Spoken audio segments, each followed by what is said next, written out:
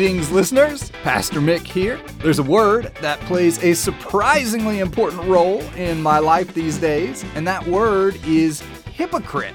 Now, nobody likes to think of themselves or anybody they like as a hypocrite, but in conversations about Christianity, this word seems to come up all the time.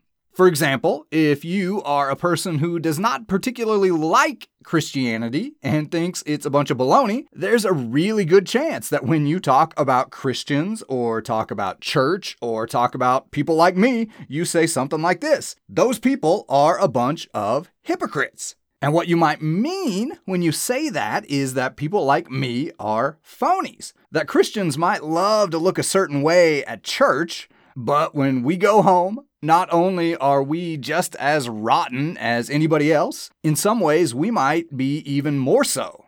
And you know what? I think that in some ways you are absolutely right.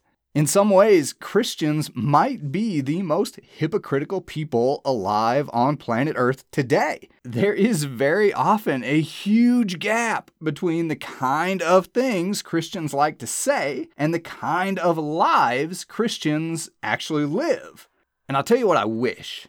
I wish that I could give you some kind of grand and obvious argument showing that that's actually not true. But I can't. The claim that Christians talk about this perfect God who rescues people from sin and calls those people to live holy and transformed lives is true. And the claim that Christians fail at that, and sometimes miserably fail at that, is also true. So today, I want to tell you what it's like for me to be a hypocrite. First off, to understand me as a hypocrite, you have to understand that all the stuff I say about God and how great He is and how He is our only hope, I absolutely believe that stuff. I live for it, and I would die for it. But here's the problem: God is perfect, and the life that He has called me to is amazing, but most days I don't feel very amazing. To the contrary, I am and always have been a very normal person.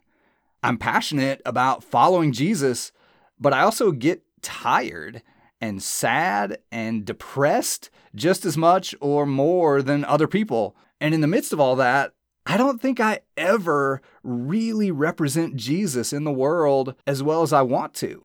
So as a result, even on my very best of days, I am in some way or other a hypocrite. And worse still, I'm not the only one. Every passionate Christian I know is like that. And every Christian in the Bible was like that.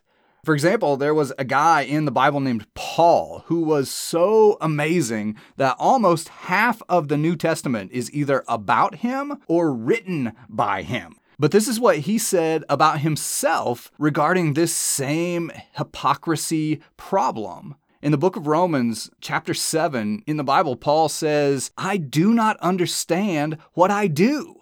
For what I want to do, I do not do. But what I hate, I do." I have this memory from years ago of being young and struggling with life and going to a church where people were kind of hypocrites sometimes, and really wanting to know what Christianity was really about. And I remember one night reading that passage and feeling like in 2 sentences that this whole thing that we call Christianity just came to life for me, because it felt like those were the 2 most honest sentences that I'd ever read.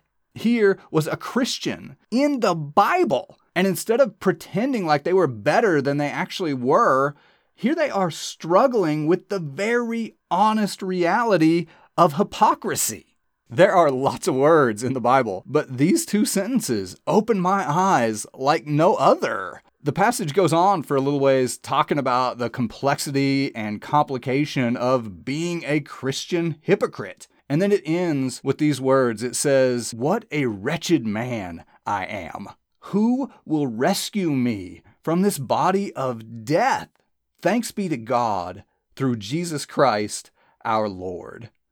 Because here's the thing about Jesus that changes everything. Regardless of what we are, Jesus is no hypocrite. He was perfect and honest and amazing, and he still is. The honest truth is that we are all hypocrites, and Jesus is our only hope.